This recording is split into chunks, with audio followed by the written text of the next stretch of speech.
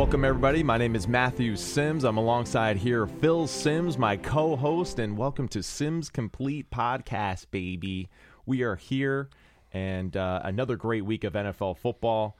We're going to review Week 4 and some of our general thoughts from a few games that we found interesting, and then we're going to go through just some quarterback performances that we thought were really impressive, a few others that maybe fell a little short, and then we're going to preview a game for this weekend that we're excited about. So how you doing, Big Phil? Yeah, I'm doing good. I'm doing very well. Feel good, and this is the way life goes. As you get older, you start working for your children. And you know how much I'm getting paid to work with my son? How much you paying me? That's right, nothing. You know how much I'm making to do this with you? Well, absolutely nothing. Well, so this is is for the love of the game, baby. All right, this is what we're doing. Okay, right? Kevin. You get that right? No, I don't. Kevin Costner, for the love of the game. I know. Wow. Yeah, God, well, I thought you were. I don't know Kevin on a first name basis like you. I wasn't that I don't. popular. Yeah. I've never. I did meet him one time. Pretty cool dude. We need to get you on Yellowstone. Actually, Good athlete. That'd be great. I know that. Yeah, he's one of the better actor/athletes out there. Well, he played college baseball. Did he really? Yeah. Yeah, for who? Oh gosh, I'm not sure. I Put you on the spot. I want to say USC, but I don't think it was that. But hey, he can swing the bat. You can see when he Field of Dreams and all that, he can really throw. He can really throw. Very natural. He makes you believe, that's for sure. Yep. All right, so big guy, Week 4 in the books. One of the games that I thought we found both really just fascinated by, right, and something that we were both looking forward to was this Dolphins-Bills matchup. Just take me through some of your first initial thoughts leading up to it and post-game, your thoughts. Well, I think a lot of my thoughts before the game were completely wrong. I just go, how can the Buffalo Bills find a way to hang in there with this Miami's offense? I mean, come on. Right. You know, and then as it's over, you know, I'm a genius after the fact. We all are. Yeah, we all are. And here's what I came to as I was watching the game. Probably about halftime, I said, is that Miami Dolphins were on such a high and emotionally and everything for the 70 points after the game all week long. That's all everybody talked about. And, of course, I was in on that too. And then the Buffalo Bills. You know, Matt, when you're a little scared as a football team, it energizes you and you really focus and do all these things.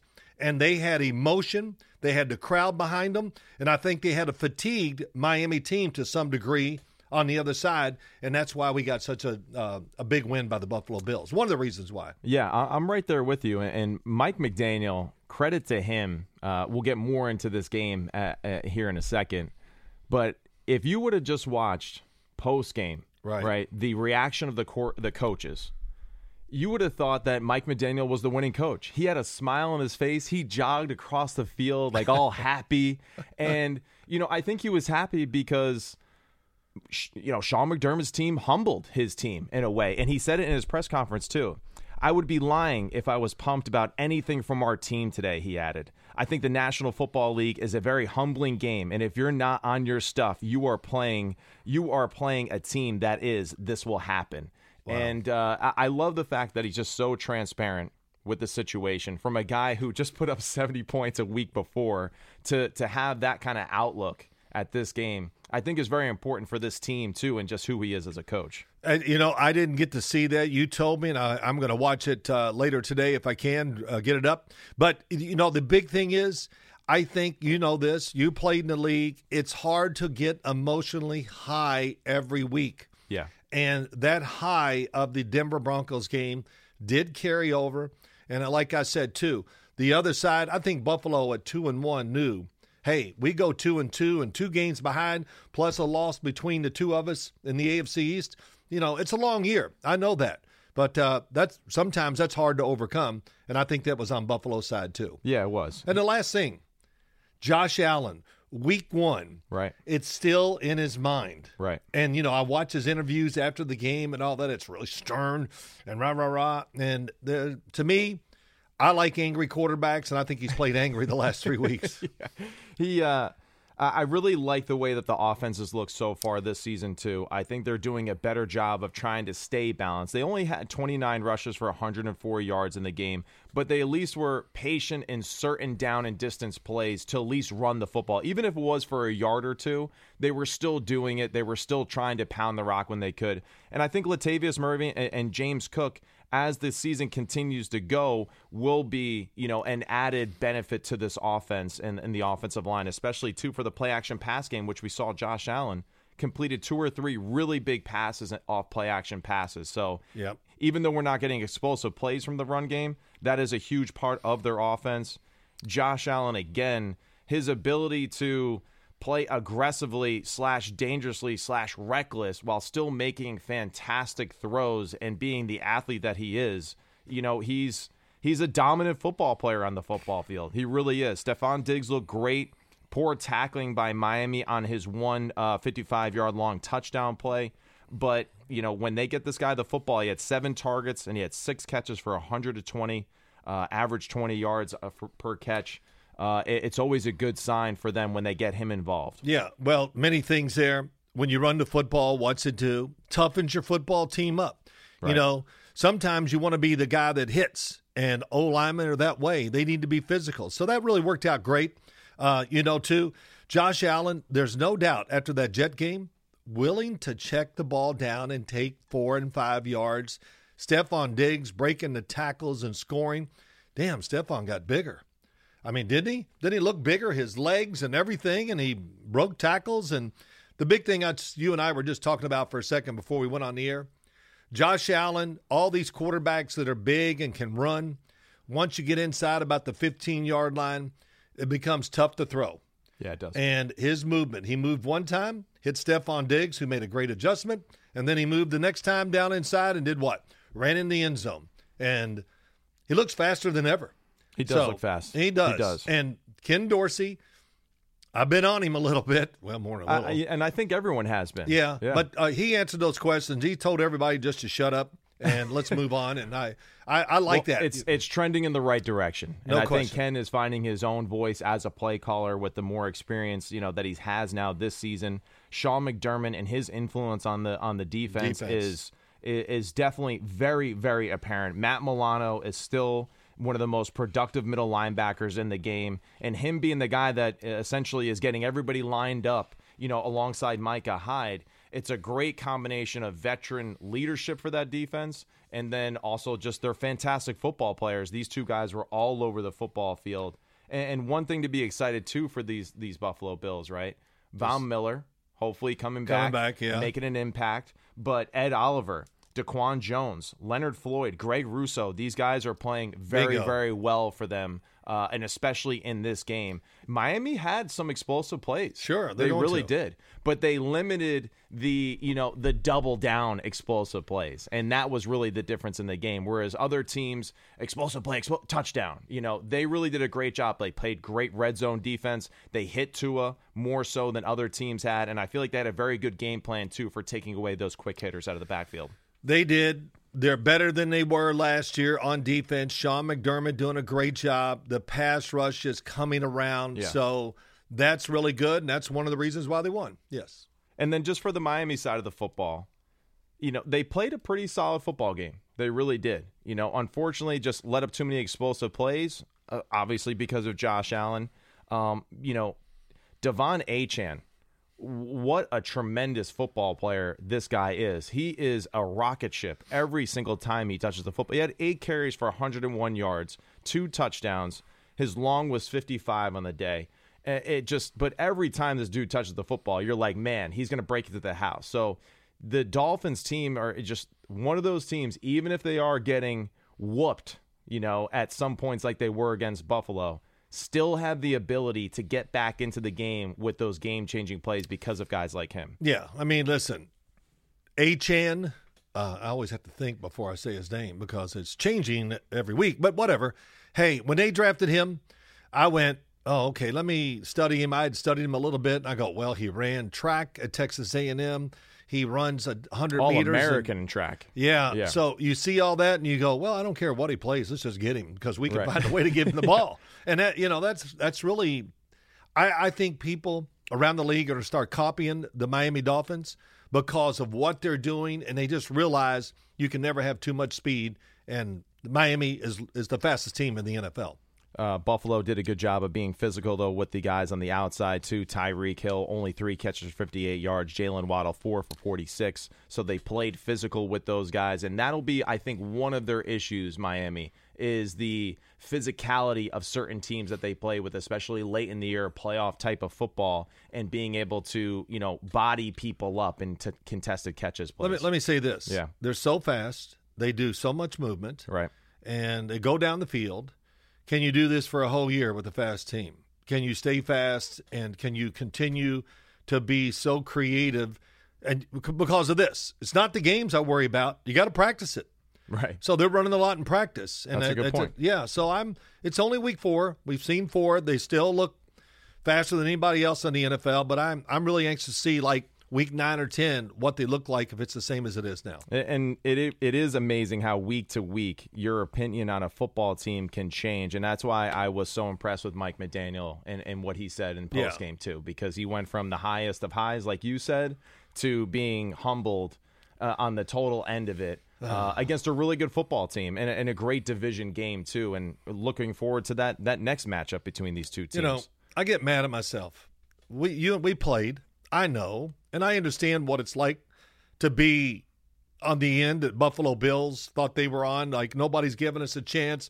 We're playing this super-powered team, but we're at home and all that. Being scared, being emotional, and some of those tendencies, whatever you want to call them, they are real, and you play almost better than your physical abilities really are. And I thought that's what the Buffalo Bills did in that game. So we're going to transition now to the Houston Texans Pittsburgh Steelers game, and this one was a shock to me. This one definitely was. This one I was not expecting a 30-6 win by the Houston Texans. I thought the Pittsburgh Steelers found out a few things a week before that against the Las Vegas Raiders. I was thinking that this team would be trending in the right direction. And here we go. It seems like I was completely wrong with that thought process just a few days ago after how I saw the Houston Texans played against them. What did you see, as a few takeaways from this one? Well, I know listen, I'll say this. I'm glad I'm not a gambler because I did not see this at all. I just figured Pittsburgh, experience, defense, pass rush, Houston, new coach, coordinators, quarterback, no way. And about mid-first quarter, you're sitting there going, uh-oh. You could almost see it early in the game. I paid attention to this game as much as I could, sitting in the studio, but I'm astounded, really. I love C.J. Stroud coming out in the draft. Yeah, I was going to say, and the Houston aspect of it. Yeah. But once again, I remember I watched their first game against the Baltimore Ravens really close, and I went, wow, C.J. is really hanging in there, making a lot of good throws. But they got overpowered by a huge, aggressive, Baltimore Ravens football team. But C.J. Stroud, his accuracy, we knew about that, Matt. The other thing is his motion. It might be the most compact motion in the NFL. It's really quick. Holy He gets caramba. the football out extremely fast. I mean, they're all around him. He makes a power throw down the field without doesn't even look like he moves his arm. He's got good arm strength. He's got great touch. And, everybody's been saying it on TV, and we say it at CBS, but his movement. Okay, how we feel about that now? We're not sure he's a mobile quarterback. He showed it against Georgia, but, that's what everybody says, and even I probably said that too. But he's been very dynamic as a football player, good size. And Bobby Slowick, the offensive coordinator, do you know him? Was he in Atlanta when you were down there? No, he wasn't, but he was with Kyle and Sean McVay, Matt LaFleur, Mike McDaniel in Washington together. He was actually a defensive coach on that staff. So it kind of shows you that this guy's has had a well-rounded little background. Well, he knew what he hated on defense. Which is I hear all the time. I can't stop this. So but it's a good offense. It's well designed. It's very quarterback friendly, and not to mention he has great weapons at his disposal. He has weapons that we didn't pay attention to. We did. This fell through the cracks for sure. But they're treating, like I said, C.J. Stroud like he's been in the league 10 years. Right. And I think what just excites me, it's just let's go. And right away, first game. Matt, I think we know this is not going to change. They're going to keep this formula going forward. And why not? And it's very apparent how comfortable CJ is on the field. It's very apparent, too, how comfortable he feels with the offense and the decision-making, too. It does not seem like he is a typical rookie quarterback where his reads are slow. He looks like he is on point with everything. And, the running game has been suspect so far this year. But it seemed like there was glimpse of hope of their run game against the Pittsburgh Steelers on a few different runs. So Dameon Pierce ended with 24 carries, 81 yards. Good. But there was a few plays where you're like, okay, there's some optimism here in that run game if they can continue to develop that to go along with Nico Collins, Dalton Schultz, Tank Dell, who has been super impressive. Nico Collins was really the man of the hour in this game. Right. His performance was legit. The post corner route that he ran against Patrick Peterson was phenomenal. The touch throw that C.J. Stroud threw to him on that play was absolutely beautiful. And C.J. looks strong and tall and big in the pocket too. And that's something that we have to keep in mind when we're evaluating quarterbacks is kind of their presence within the pocket. He looks like someone that's 6'6". Even though I don't even know what he measured at. What is he, like 6'4"? I'm going to say but a really tall 6'3.5". He's got great presence in the pocket, He and does. you can see it, and it's very natural. He's very comfortable with it, and you're right. The one thing that really highlighted to me, there was a few plays where he got out of trouble, and it looked very easy for him to get out of the trouble, and he threw it very efficiently on the run. Yeah. So Bobby Slowick with that great play calling, a screen game to Dameon Pierce early in the game, which went for a big gain of 27. Nico Collins shines today. Tank Dell has shined in other games. Dalton Schultz, a very solid tight end that can make plays for them, especially in the red zone. He had a red zone touchdown. But now let's kind of dive into the Steelers. Yeah. I'm going to go back to this real quick. Go ahead. Yeah. Couple little things. DeMeco Ryans, Right. defensive coordinator with the San Francisco 49ers. Oh, my God. I said, here we go. We're going to play defense and run the ball, and we're going to try to win the game 20-17. And I've been shocked. It's just it has none of those qualities. And DeMeco Ryans, I think, said during the preseason he had nothing to do with the defense. He was going to wait till the season started. He was going to get very involved with game plans. That shows. And they got this old guy rushing the passer still. Yeah. Jerry Hughes. Man. Oh, my gosh. He looked good. I remember him in Buffalo, Indy, and it's amazing, still productive. And Will Anderson, kind of feel good about him. Yeah. Great power, built to play football. We'll see how that comes along. But give me a little bit about the Pittsburgh Steelers. Well, and just to finish your thought there, too, Jonathan Grenard, who's been extremely productive on the defensive line for them. Yes. And Jerry Hughes, like you mentioned, Sheldon Rankins, his ability, right, to be a force in the middle, too. And it's really an impressive group so far as a mixture of young and veteran football players that DeMeco Ryans has really tapped into, which I think is important. And now let's get to the Pittsburgh Steelers. I really just, I can't avoid it. The offense looks so stale.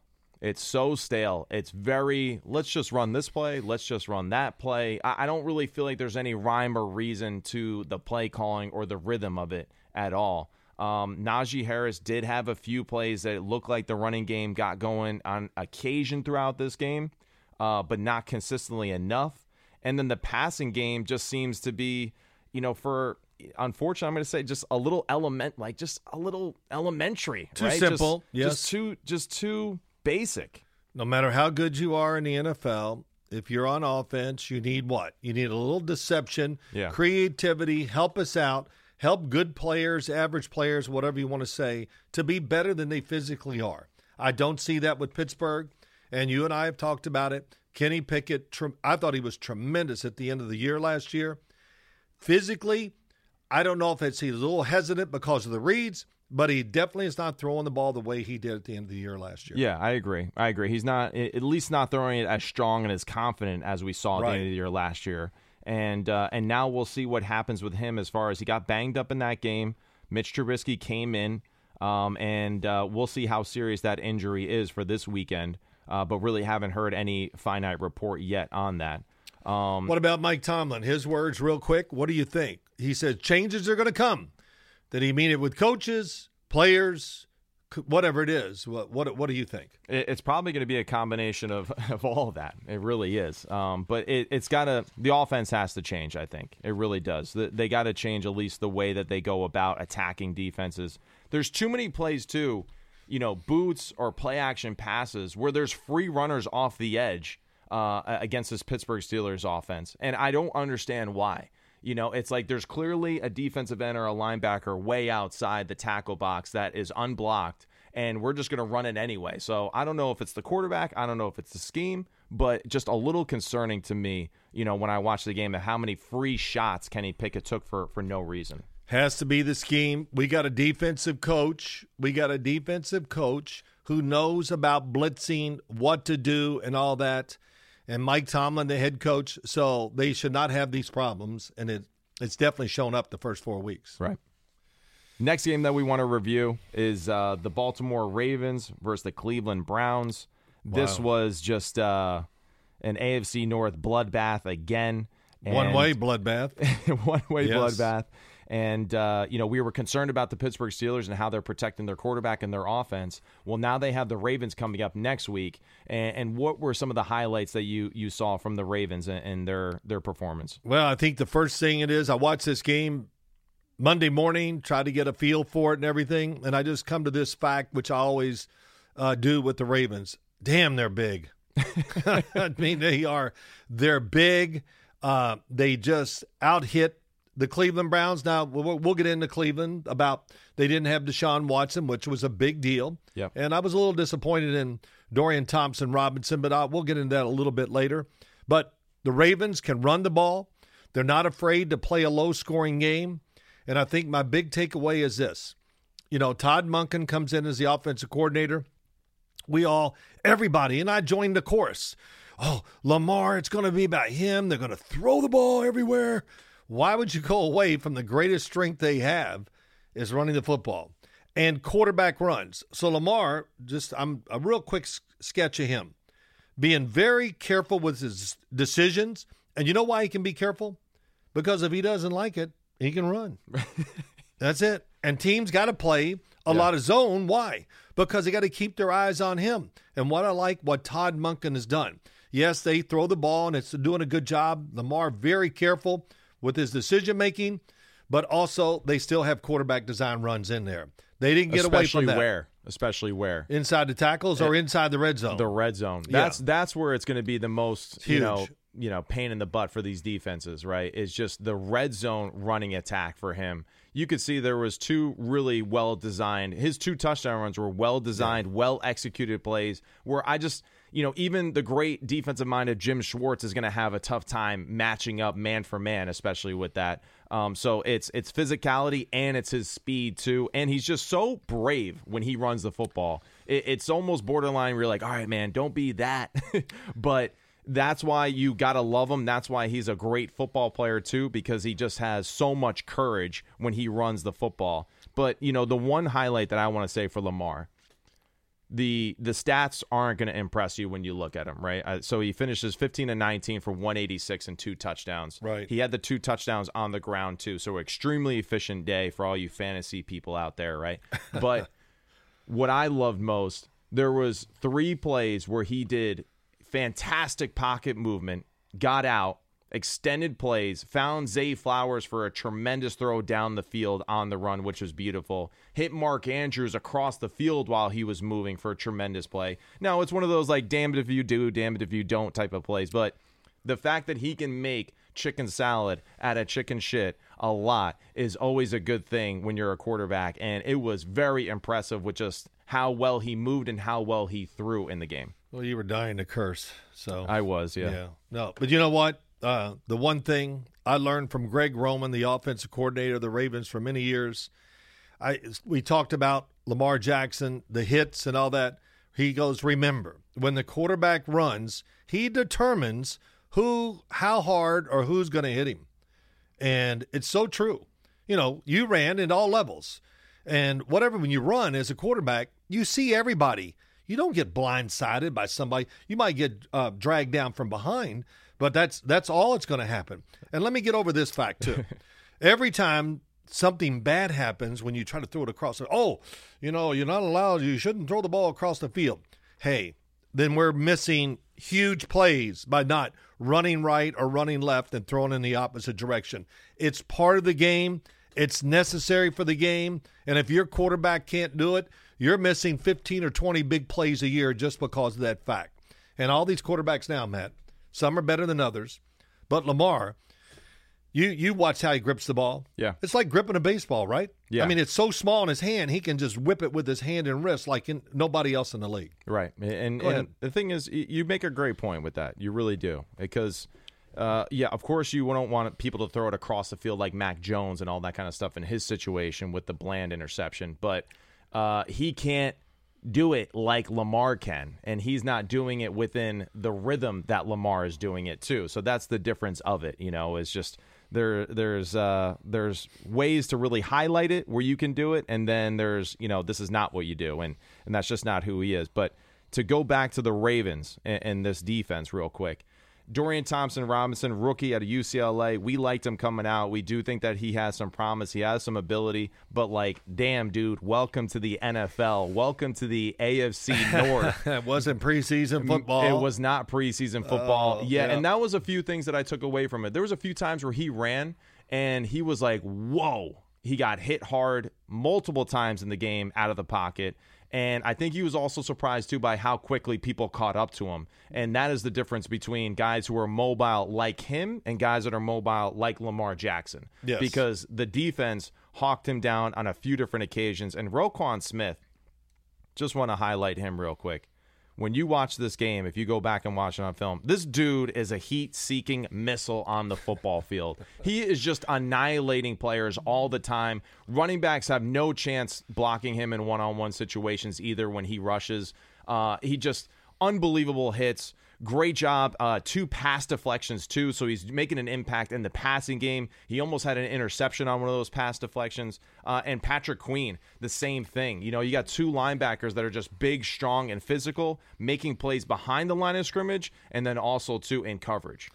Yeah, I think, I think linebackers, it's a new day and age. They want them fast. Patrick Queen, Roquan Smith, they're both fast. They have decent size, Roquan especially.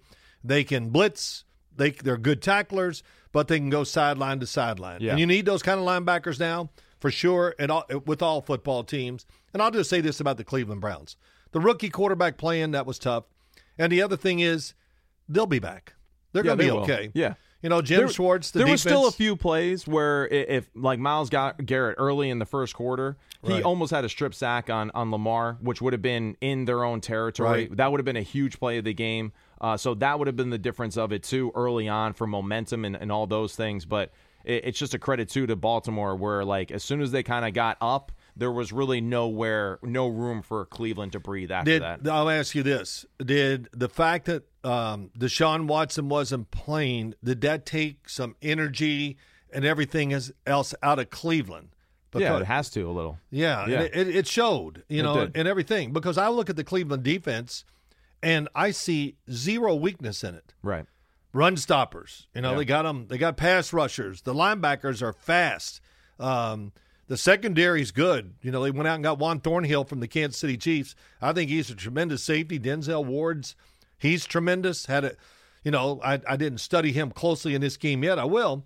But they got players at all levels, and I think they're going to be a factor all year long because of the quarterback, what he can do, and how they change the offense. And, of course, this defense, it never gets really bad, so Jim Schwartz will get them going again this coming week. Yeah, and just to highlight a few players, too, on Baltimore really quickly, Brandon Stevens with an interception, Geno Stone and Kyle Hamilton all had an interception, and really the one that started off was Stevens' interception early off a tip pass that really kind of set the tone for this Ravens team. So just missed opportunities early for Cleveland. Baltimore capitalized on those opportunities and really never looked back and kind of won the physical matchup again in another AFC North bloodbath in the Coliseum, because every game in the AFC North is just, I don't know, just complete decapitation and entertainment for sure. So now we're going to transition to our underperformers of the week. And the two teams that we're going to highlight in this situation are really no surprise to anybody who watched this weekend. It's the Bengals and the New England Patriots. What team would you like to start with first there, Big Philly? Well, let's go. Is it the Bengals? The Bengals? What is it? I guess the Bengals. We'll start with Cincinnati. What is it? Does anybody know? Yeah, let's just go Cincinnati. You're right. Yeah. I was doing a game down there once. No, I got to tell the story because I got killed. I just got killed in the papers. Grew up in Louisville, hour and a half away from Cincinnati, and we always called it Cincinnati. Everybody, I never heard anybody go Cincinnati. So I said, well, I'll do what everybody says down here, and I did it, and oh, my God, there was articles. What an idiot. He said the name wrong all game long, and I thought I was doing everybody a favor. Yeah. So I ate that. So it's Louisville, not Louisville. Yeah, it's Louisville. That's right. Not Louisville. All right, but all right, what do we got? So we got the Bengals game. at Tennessee. Wow. You want me to start? That's all? Yeah. Look, they're a team that is they're extremely hampered right now. When you have a quarterback that can't move around, which Joe Burrow is tremendous at moving behind the line of scrimmage and throwing the football to get completions, to get big plays. Yeah. And so that's number one right away. And he can't run to get some first downs, which he does. He's kind of a sneaky runner with the football. He does very well. So that puts the defense at a great advantage. They're going, hey, he's going to catch it and throw it. Yeah. So we get a lot of completions, but no yards. So that's, to me, and everybody goes, they're not making big plays. How can you make big plays when you're just catching the ball and throwing it real quick, which he does? Well, everybody knows last year they destroyed teams with throwing long passes down the sidelines. So you guard against that. We saw the Cleveland Browns do it week one. Mm-hmm. Man, oh, man, were they all over Cincy's offense. So that, to me, that's the biggest thing. And if you got a quarterback is in the situation that Joe Burrow is, hey, can he get under center and hand the ball off? I don't know. I don't know either. Because that was one of my points is can you do some of the play action run game that you would like to do under center with his calf being I would say affected? no. Yeah, I don't think they have a chance. Listen, anytime he moved when he moved in the game against the Rams, just a little movement, you could see. Yeah, he looks slow. Not only looks slow, but you could tell he's like, oh, my gosh, I almost hurt my calf. He's running gingerly. There's no power behind any of those steps at all. But the other thing is the Bengals, so all this we're talking about on the offense, the defense is just at a disadvantage now. The Bengals are solid on defense, but they need to be in good situations too. Yeah. And then they played, what's a good word for Derrick Henry? Well, they play good defense, but this is the one issue that I have with their performance against Tennessee, right? Because, you're right. They played King Henry, and he reminded us again why he is the king of all running backs when he is healthy. Which I'm shocked when I watch him, but we'll talk about it as we go ahead. Well, he looked great. He looked strong. He looked fast, broken tackles, threw a touchdown pass, too. Threw it pretty well, too, on the run across his body, which I thought was pretty nice. You're not supposed to do that. Yeah, that's right. Yeah, we got Derrick Henry doing it. But all-star quarterbacks, no, they can't. I know, but the biggest takeaway really is, Tennessee doesn't have any real just downfield passing threats, and their passing game really hasn't shown that that's what they want to do or try to do, and that's where I get a little disappointed with Cincinnati, the fact that they were able to kind of get pushed around in the run game. There was a few plays where the Tennessee offense just schemed it up perfectly, and there was just huge lanes for King Henry to run through. And I think that's where I'm kind of disappointed in offense and defense for the Bengals, is the fact that you couldn't really hone in on the one thing that Tennessee really wants to do extremely well, and you let it beat you in this game. Every game you watch the Tennessee Titans, oh my gosh, do I go up and down with them. Oh, yeah, I know. know. I'm a fan all the time, too, and after the game, some of these games, their season's over. They're going to have a terrible year. Then they come out and just put a whooping on the next opponent. And, you talked about, so Derrick Henry's running the football. Ryan Tannehill, 18 of 25, 240 yards, and a touchdown. So it goes hand in hand. Yeah. They have these games. They've had a couple this year where, against the Chargers, Ryan Tannehill putting up numbers like he's, Joe Burrow of the past and all these other quarterbacks, but they're not a great passing football team. And to be really good, what do they need? They need to run the football first. One of the few teams that their running game really determines everything about their football team. Yeah, definitely. So that was one of our underperformers. The Bengals, just offense again looking stale. Joe Burrow, his health, unfortunately, kind of holding the entire team captive. Just not enough creativity on the offense, too, with his injury being the way that it is. So that makes it a little bit harder for them, right, to protect him, to run the football, because I do think Joe Mixon in that run game is pretty solid when they do it. They just don't do it consistently enough. No deception in the run game when you're in a shotgun all the time. Yep. And, it's kind of coming back, Matt. Getting under center, having a fullback, more, I think 14 teams kind of have a fullback in their offense or whatever. I'm not sure the number. I looked it up once. I've already forgot. But, yeah, when you're under the center, when you go to hand it off, is it a play action? Is it a run? At least you got a thought. Yeah. Instead of in the shotgun and we just, we're going to do the give and go. Well, that's not going to fool anybody. And, of course, the Bengals are not going to run that anyway. And part of that is linebackers are getting smaller to cover the pass, right? Teams are in nickel more often, right? So they have an extra DB on the field, right? Lighter, not 7-man boxes, but 6-man boxes, right? In certain situations versus personnel, which really should be an advantage, to certain offenses as the year continues to go. And also just everyone's emphasizing pass in college and in the pros. And you can see that just some of those things that are like the fundamental part of just like basic 101 football, some teams maybe just don't focus on it as much anymore. And this is also why we see certain teams like the Eagles, like the 49ers, the Cowboys and all of them, they win at the line of scrimmage. They run the ball well enough each and every week to help the rest of their team perform better. Hey, big, powerful teams. And toughness. The old thing, the old saying Bill Parcells said to me once, "Hey, Sims," I was talking about some team in glowing terms. He goes, "Here's what happens in the NFL season." I'm looking, okay, what? Fast teams get slower. Big teams don't get smaller. And so as that year goes along, we'll see, and it really, not that it's the golden rule, but there is a lot of truth to that. There's a lot of truth to that. You ever watch a game? And the teams we just mentioned, they're big, they're strong. Yeah, but you ever watch a game when you're in the NFL and it's week 12 or 11 or 10, and you played the team week 2, and you watch week 2, and you go, "Oh my God, look at us! We don't even look like that now." Yeah, because you look different in your uniform. The uniforms don't look as good, and you're not as fast. And for quarterbacks, that's a good thing because the game gets a little safer as the year goes along. So, I guess so. Maybe right, a little safer. What's the underperformed thing? Well, yeah. Now, thanks for that Belichick mention, because that's what we're going to talk about. Belichick and the New England Patriots, and his worst loss of his coaching career. Which is that's pretty amazing. Yeah. And also a credit to him too for actually surviving that long to suffer a loss like this. But at the same time, the struggles of this team, there's a few issues. The offense, I think is better with Bill O'Brien. It looks a little bit more, better designed, right, as a whole. But where is the talent on the offensive side of the football? They look slow. They look slow at every position.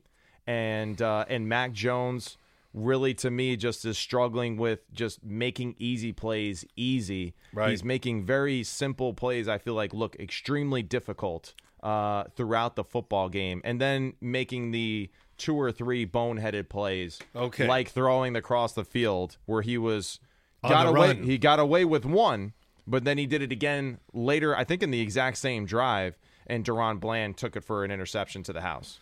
Well, let me start here. Okay, even at running back, who do they have? Ezekiel Elliott, and they have Ramondre Stevenson. Are they fast?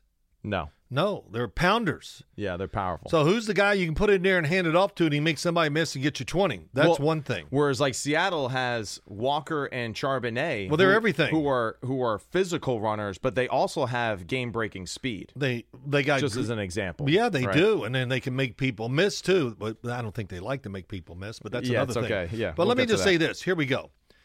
You know how it is when we do quarterbacks every year. We talk about them, and I hear certain people, I should call them out, but I'm going to let it go right now, is, arm strength is overrated in the NFL. And I just say this to them all. I say this all the time. My aching rear end, it's overrated. Okay? What is one of the big problems with Mac Jones? He can't make the power throw. No. Okay. And, you need him. And as you look back, everybody, they're so look at the completion percentage, all these things. Hey, And, he ran for 5 and here and all that. How about the 20-yard missiles that about 10 guys in the league can throw, and they throw 4 or 5 of them a game? If they hit them, they're going to win the game. Yeah.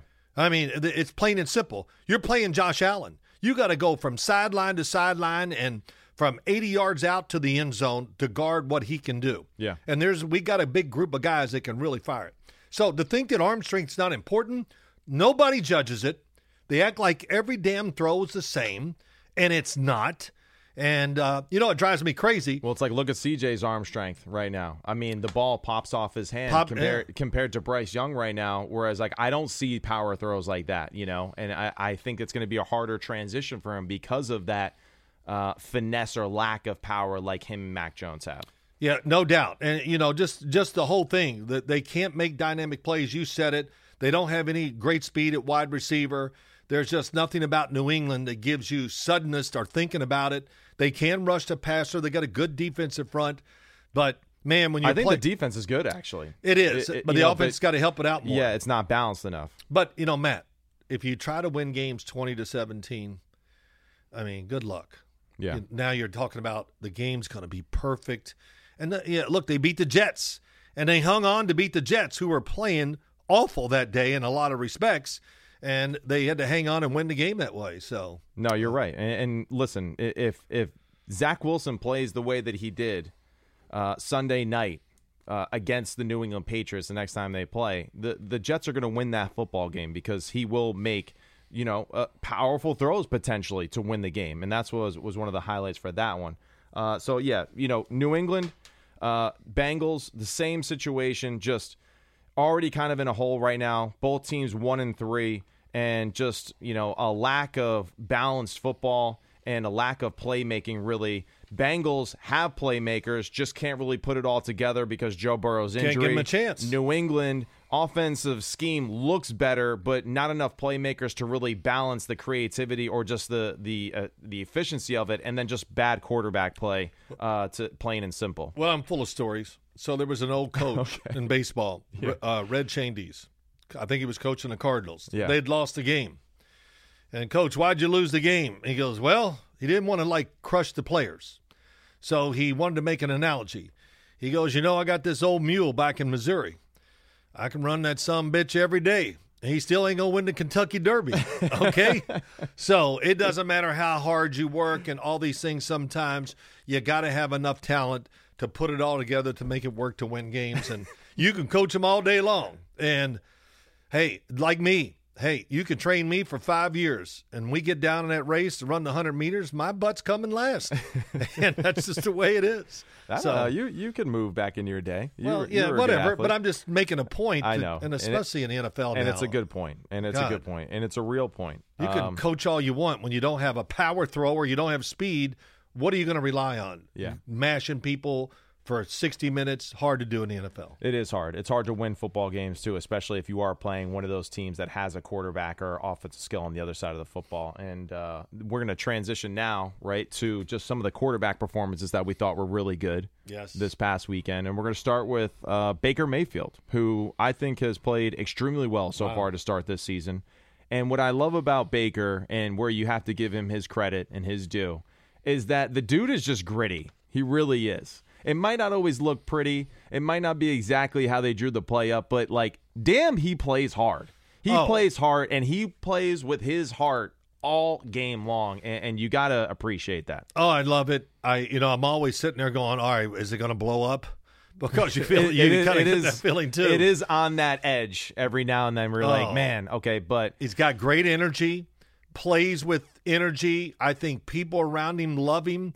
He's not afraid to kind of Chris Godwin said it. He said did. it too. Yeah, he goes, how can you not play hard for a guy like that that's just sacrificing everything for it? So but you've heard the story about Todd Bowles, right? No, go ahead. Oh, well, here he goes. Can you explain to us about Baker Mayfield, one of the reporters? He goes, well, if the fan is on, I told him to stick his face in and he would. Yeah. But it's right, though. He is he's the ultimate soldier. He really is. He is that frontline guy. He's not going to stand back there and, pretend to be, the general on the high horse. He wants to be right there in the thick of it in the trenches. And and it's good because I think this is what this team is. This Yes. team wants to be like that. It matches what they want to be on the defensive side of the football and being physical and strong, with Todd obviously being the head coach, being a former defensive player. And Baker, is kind of the epitome of what they want to be in a lot of ways. And he's really impressed me. A lot of good throws. He's a guy that can make power throws. No doubt. He's a guy that makes a lot of scrappy plays with moving in the pocket, creating stuff when it's not there. And Chris Godwin played extremely well this past weekend. And so did Devin Tompkins, too, who I think is a good surprise, too, for this Tampa Bay receiving core. Yeah, it's always the same thing. When I watch him play, I do like watching Baker Mayfield play. He's not a check-down Charlie guy. He's always looking to try to make the big play.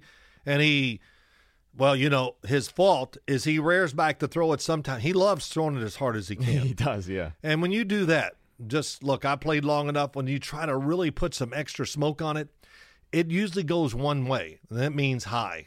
And high is a bad thing in the NFL because guys are standing behind that. So sometimes he can be too aggressive, but against this past week against New Orleans, I tell you, another game. I'm shocked the way that game turned out. Yeah, I'm not really, though. Really? No, because I feel like New Orleans is just the same thing with like New England and some of the other teams. Like everything is just such hard work for them on offense. It is. Yes. I like Derek Carr, but every now and then I find myself yelling at the television, be like, "Come on, Derek! Like you're too good of a pro to miss some of these throws." So they're a very frustrating team to me a little bit, and we'll see how the NFC South plays out. But right now, Baker Mayfield, the Tampa Bay Bucks, look like they are the best football team in that division. Well, go back. You're right. Derek Carr is trying to be super careful with the football. How about this? 23 completions. 37 attempts for 127 yards. Yeah. So that means we're just not getting the football down the field. And not that you always have to do that, but somebody's got to catch a short pass and make a big play, and they were just not doing that this past week, that's for sure. So Baker Mayfield, all the credit to him, but it makes me look at the New Orleans Saints a lot different, too, after this game. All right, so now we're going to go to Brock Purdy with a great performance. Not great. Almost, stellar, amazing. 20 of 21, 283 yards, 1 touchdown. He was only sacked once. And just, you could say whatever you want. I know that some people will value Brock Purdy as not one of the better QBs in the NFL or whatever. And, physically, he's not. Like, let's just call a spade a spade. He's not as physically dominant as some of the other quarterbacks in the league, but he really plays the position extremely well for what's being asked of him in San Francisco. And, fortunately for him, guys, sorry to tell you, he plays for the best, designed offense in the NFL at times. And it's hard to knock that. So the dude he's doing exactly what's being asked of him. The one highlight that I really was impressed with, his 2 deep passes to Brandon Ayuk. Yes. Beautiful throws. Perfect coverage, great call, everything. He executed them with great ease. Brandon Ayuk, to me, is one of the most underrated receivers in the NFL. I feel like I've been saying it for the past 2 years because he gets overshadowed by the Christian McCaffrey love, and rightfully so. Christian McCaffrey is awesome, but Brandon Ayuk is, a phenomenal deep ball threat. He's a great route runner, too. And he just plays with great attitude. But Brock Purdy, I thought, played phenomenally well. Yeah, he did. You know what? I'm not going to say that line anymore. Well, look at their offense and look at the talent. Hey, you know what? Somebody's got to play for him. Brock Purdy's the man. And you know what? He's taking advantage of every little bit of it. Now, I don't think he's been – this past game would give me great hope if I'm a 49er fan. I thought he was so much sharper than he'd been in the previous couple. I agree. When he played against the Giants, the numbers looked pretty good or whatever. I did not think he played well at all. Yeah, I didn't think he threw the ball very well. No. And he got fortunate, too, on a few that probably should have been intercepted. And then just the scheme really kind of bailed him out, too, in that game. But this is a game where I feel like physically – he looked his best so far this season. Now, we always say, like Miami. Miami throws it over the middle a lot. When, we beat it to death. Everybody does on radio and TV. And the 49ers, like the Dolphins, they kind of had the same. But my point is being this. They're throwing it outside a little more than I've seen them do it in the past. Yeah. And why not? Everybody's trying to play certain routes, so they're changing up. Brock Purdy can get rid of the football quick. he's got a good, I always say he's got a good hand where he can kind of flick it if he has to and still get it down the field. He never tries to really overpower the ball, which I think is a great thing. And, hey, Kyle Shanahan doing a tremendous job with him. And he's 72%. Man, that's the other thing. 13 quarterbacks, or 14 this past weekend, completed over 70% of their passes. Yeah. My gosh. That's amazing. It's amazing. It is. Really is. But at the same time, I think we shouldn't be shocked when that does happen every now and then. It's going to happen every week, yeah. Yeah, because of just the way that the rules are designed, too, where it's been very pro-offense. And that was something I complained to you about, too. Just as a side note here, has nothing to do with this particular player or game. But just there was a few pass interference calls where the throw was absolutely horrible. It was horrible. It missed the target by 10 yards, and they still got a pass interference call because the receiver turned. Now, good football IQ by the receiver, but also I'm just like, man, do we always have to just hand the offense a pass interference call because the throw was awful? I want them to go back to if it's not catchable, if it was a play they really couldn't make a play on, but you know what? That's just me. Well, that's good because I feel the same way. But what's the game about? What's it about on TV? What do the fans want to see? Everybody wants to see scoring. I get that. It's still a fun game, even when teams aren't scoring that much. All right, it really is. No, and we shouldn't fall in love with college football, because college football. Just as an example, Ole Miss LSU. I wanted to throw up as I was watching that football game because it was such bad football. Yeah, but the NFL, it's like we don't have to always reward the offense. Like, it's okay for the defense to make some plays every now and then. Matt. Yeah, I know. Yeah, this is about TV. It's about the fans. I used to do games, and the score would be 7-3 at halftime, and we would send it to the studio, and they go, it's disgusting, and whatever. I'm exaggerating, and then come back to me. I don't know what game they're watching. This is exciting. Yeah. I love tension. I don't mind. Let's get in a rock fight in the middle of the field and see who can win it at the end sometimes. But, again, it's overwhelming. Everybody considers high-scoring games to be great, low-scoring games to be boring. So the NFL knows that. And if it ever gets to where the scoring goes down a little bit, what are they going to do? Change the rule. Change the rule. Yeah, that's it. And that's partly, too, just the fans don't actually know what they're watching sometimes. But that's okay. That's all right. Fans are fans. We still love you anyway. So we're going to go to our next quarterback performance in Matthew Stafford. And, we just wanted to highlight Matt Stafford, just a week ago as an example. I thought he played extremely frustrating at times versus Cincinnati Bengals. Mm-hmm. And I thought that, despite maybe the fact that they weren't running the ball as efficiently in the red zone like they maybe should have, still made, I thought, a few errors as far as throwing and decision-making that someone as experienced as he is shouldn't be making, at this point in his career. But then he comes back against the Indianapolis Colts a week later, and he's banged up. He's getting hit a ton, right? I mean, almost every play, as much as any quarterback in the league probably right now. Well, not as much as Daniel Jones. Except for Daniel Jones, you're right. But, I mean, the dude made so many good throws under duress, hung in there, extended plays outside the pocket, and he's still one of the most dangerous quarterbacks in the league because of something we said earlier. He's a dude that can really throw the ball powerfully down the field. He can stand in the pocket tough and still direct traffic and make powerful throws from the pocket, and he's still athletic enough, too, to make plays outside the pocket. So Matthew Stafford, 27 of 40, 319, 1 touchdown. And it also helps, too, when you got guys like Puka Nacua from BYU and Tutu Atwell and Tyler Higbee. So, and I've also been very impressed with Kyron Williams, the running back out of Notre Dame. I thought he's had a really good season so far, and he's a very physical runner, too. But Matt Stafford balled out this weekend. Yeah, Matt Stafford is not faint of heart. He takes as many big hits as any quarterback in the NFL. He has for years. Yeah. I mean, I did Detroit games down there quite a few times. I swear I think he was hurt every time I went there. But he always plays. And, he's not a check down Charlie, that's for sure. He throws it down the field. And he is the best in-cut thrower in history of the NFL. It's every game. I mean, he throws those deep in-cuts. And it seems like it's always on target. They won a Super Bowl because of a couple no-look in-cuts, if you remember. But I really like the way he plays. He does take gambles.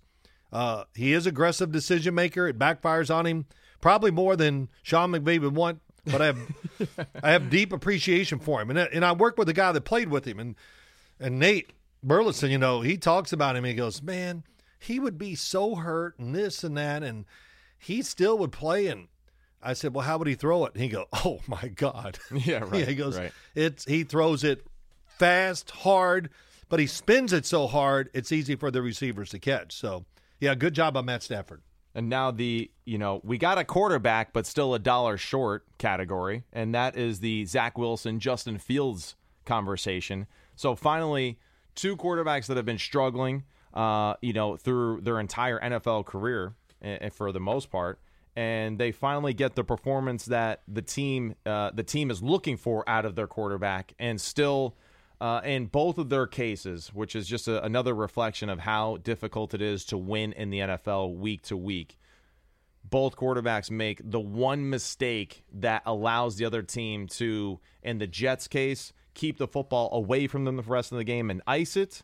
And then for the Bears' case, the sack, strip, fumble, return for a touchdown that allows them to tie the game and then to ultimately win after the bad 4th and 2 call management, however you want to look at that. But just wanted to highlight those two quarterbacks because they played arguably the best game of their careers and still came up with an L. What do you want to add to that? Well, I'm going to start with Zach Wilson. When you're a quarterback now in the league, radio, TV, the focus on a turnover it's over the top. It's amazing. Well, it's the only position that media and everyone can judge fan base to without really knowing anything. Well, that's right, because we can look at the numbers. Well, you really can't, because there's great numbers that come out there and the team still loses. That's true, too, or it's misleading. But here we go. I'll be a highlight guy right now. Hey, well, so-and-so threw for 350 yards, 4 touchdowns, and he completed almost every single pass, but he did throw an interception. Oh, my God. But I'll say this real quick about Zach Wilson. I thought he played really well. It took him a little bit to go, okay, we got to change things up, right? I'm watching the game going, let's go. Are we going to do the same thing again? But they let him loose, and I'll just have this complaint. Yeah, he dropped the snap from the center. It's a big deal. But I would have done more play action. To me, the deeper he gets behind the line of scrimmage, the more effective he is. Let the receivers run. It opens up running lanes for him, and it spreads the defense out, easier to see. And then you talking about making power throws. I'm kind of amazed at the power he generates sometimes with his motion. But he made a lot of power throws the other night. So overall, it was really good. But he made that fumble. And but it's a good start, and we'll see if they can back it up this week against Denver. And Saleh said it right in the postgame.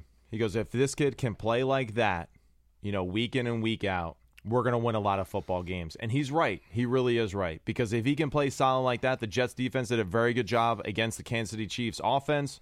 Still concerned about the Kansas City Chiefs offense for a multitude of reasons. Just doesn't look quite the same and doesn't look as dangerous as it has been in the past. But I think Saleh's correct on that. And credit to Zach Wilson, too, from a year separated, right, from his bad press conference post New England Patriots game. Really, really good to see a young man growing, unfortunately, right, for him and his family, right in front of the nation's eyes. Right. Standing up there and just saying, yeah, it's on me. I'm the one that lost us the game. And you could say and have all the hate in the world that you want to. Even I was one of those people that was like, damn, come on, Zach. But, dude's growing and maturing, on a national stage with everyone watching him. And I think it's going to serve him for the better as his career continues to go on, because I just thought that was a good moment for him. I do too. It really was. I'm going to say this. It was a moral victory. You hope it is. Yeah. And let's see if they can keep it. Hey, listen, my big complaint too in the game, we got the Kansas City Chiefs in 3rd and longs, and we let Patrick Mahomes run up the middle and huge yards. What was it, 3rd and 25 one time? and he picked up the first down. It was 20-something, whatever. You're right. It was something, yeah. So that was really alarming. On the defensive side, you can't pull back either. No, you're right. And it's a great point, too. When you're a defense that's that dominant, right, or supposed to be that dominant, you can't let those plays happen either, especially, too, when you are, the nucleus of the football team. And then also credit Patrick Mahomes, because the play that sealed it at the end, I mean, it was supposed to be a tight end screen to the right, and the tight end got ripped to the ground because the defensive end read it, so he threw him down to the ground, and he said, let me just run over here, and he ran for that first down, stayed in bounds, did all that. So it's just like, that's a team that has learned to win tough football games, that now it kind of comes more easy for them. And the Jets are unfortunately in that process of learning how to do that. And they got one step closer. And I know it's not a moral victory type of league, but, damn, Zach Wilson, you showed out and you told Joe Namath, hey, whatever, bro. So did you read the paper today? What did it say? Joe took it all back. Yeah. That's one week difference. Yeah. Well, let's talk about Justin Fields. Quick. Played the best game of his career by far. And not only that, but as a thrower, right? Oh, no doubt. We know that he's a fantastic runner of the football, right? Mike Lombardi would say that he's a glorified running back at the position, right? But he finally really did a good job of managing the game as a passer, made good decisions, made rhythm decisions too, threw the ball powerfully at times down the field. Really good scheme. Now, the Denver Broncos defense is probably one of the worst defenses in the league right now. I don't even know statistically where they are, but clearly the week before that. Well, when you give up 70, you're going to be the worst. You're right. So, but really, really a good moment for Justin Fields as far as just the individual performance goes. And then, similar to Zach, made the one mistake that allowed the team back into the football game. So that's why this segment was called, we got a quarterback, but still a dollar short. Yeah. Listen, who is he? Powerful runner, designed some running plays for him. I'm all for that because you got to take advantage of what he can do. He's big and powerful, but to me, his biggest strength, his arm strength, and the farther you get him back, the same as Zach Wilson, the farther he gets behind the center, the line of scrimmage, whatever you want to say, he is a powerful downfield thrower. Yeah. And and I know that's the easiest thing to do. And I thought they did that really well against the Denver Broncos. He made some great throws.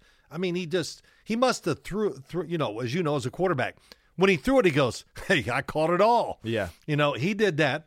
And he hit, which was probably the first time all year that's happened for him too, because I feel like before that he hasn't been. He wasn't throwing it as clean as he did. He was guarded, against Denver. Wasn't sure. So, but the big thing is he made. I'm gonna just put a number. 3 times he took one right to the chest and threw deep out cuts to the sideline. The ball probably traveled 30 to 40 yards. I don't know, whatever. But it was really impressive. So we kind of know who he is. Now, build around that, and don't go back to let's throw a slant and a flat and all these little tiny throws, which I don't think he's great at. He can't get the ball out of his hand that fast. But when he goes down the field, it seems to be easier, and he seems to be much more accurate. Yeah. And just quick highlight as far as that Chicago game. Don't understand why we try to draw them offsides, then call a timeout, then go for it. If you're going to go for it, just go for it. The same thing the Washington Commanders. You do all that stuff to get in the game, to tie it, all that kind of stuff. Then you kick the extra point to go to overtime with the Philadelphia Eagles. Just go for 2 and end the damn game. But, all right. That's well, you know me. what? Analytics. Let me give you analytics on that. You're the Washington Commanders. Let me see. The analytics is they're a lot better than us. Yeah, let's try to get it down to one play instead of a series of plays. Does that make sense? It does. Okay. It does. All right, so we're real quick. What is your takeaway from the Seattle Seahawks and the New York Giants game? Oh, my gosh. Everything. Daniel Jones has had trouble fumbling the football. He breaks the pocket. I would make him walk around the complex. Keep 2 hands on the ball. Because when you're running with it with one hand, the NFL, hey, the biggest, fattest, slowest nose tackle in the NFL is still fast. And they hawk you from behind. And that's what happens. He's running with one hand, going sideways, and he gets hit, and he fumbles, and it was a huge play. Yeah. So that would be my first thing. And, of course, the rest, it's pretty obvious. It's pretty obvious. Can we why aren't they throwing the ball down the field? Are you watching the game? I mean, come on. It's got to be better. And I feel bad for him, being an ex-Giant. What a tough spot to be in. They had a chance to get back in the game, the interception, everything. Man, when it goes bad, it goes bad. It was funny when we were watching the game together, too. I loved he throws the interception for the pick six. And, Dayball meets him on the sideline. And Daniel Jones just walks right by him. And I thought it was pretty funny that you were just like, that's right, Daniel, just walk by him. What do you got to be reminded of? That was a bad throw? Like, shit, it was a bad throw. Yeah, who cares? right. Just move on, I know. It's a tough situation. And this is what's great about the NFL. At me being a Giants-Jets fan, growing up in this tri-state area, I was very optimistic about the season for both teams, right? Being a fan of the Giants because of you and our background, right, of the Jets, being a former player. And it's just the reality of the NFL. It doesn't matter how much hope you got. You still got to put it together on the field. And it still looks like the Giants have a few issues, as far as their roster goes. They can't protect the quarterback. They don't really have enough speed on the outside in the skill group and the receiver position, which I thought was going to be improved. And then I think Wink right now just hasn't been playing or calling a great defensive scheme yet. Now, it was good to see Kayvon Thibodeau get a sack, finally. But, still just not enough for this team to really make a legit push, I think, in a division that is very tough. Hey, I had one thought about the Giants going into the season. It was this. If they duplicate what they did the year before with the one-loss record, I said that would be awesome because they're not there yet. And the schedule, I don't want to get that schedule stuff, but, come on. It's getting worse. But I mean, even before the year, you knew this was going to be unbelievably tough. Right. So that's where I stand with that. So what do we got? All right, so now we're going to discuss the matchup of the weekend, really, for all of us. It's kind of a weird week. There's not a ton of games that I got, extremely excited about when I looked at the schedule. So I just thought that we'd focus on one for now, and that's the San Francisco 49ers versus the Dallas Cowboys. This is a game that I feel like we talked about all offseason. Of course, with the Cowboys, it's constantly discussed because of this rivalry, too, and just how they've lost to the 49ers in the playoffs of late.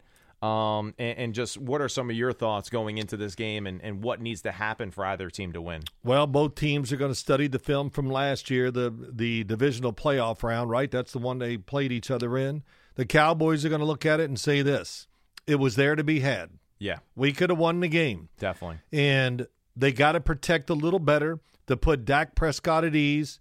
I think some of the open receivers that were big in the game for Dallas that he didn't see when I know it was part of the read, it's just because of one thing. He probably was told all week, hey, get rid of the ball, get rid of the ball, get rid of the ball. Right. So he got rid of the ball, but unfortunately it was to the wrong guy sometimes. To the wrong receiver, to their defense, whatever. And he probably was protected well enough for some of these big plays down the field that he could have got it done. And that had to be infuriating for him. He's going to watch it this week.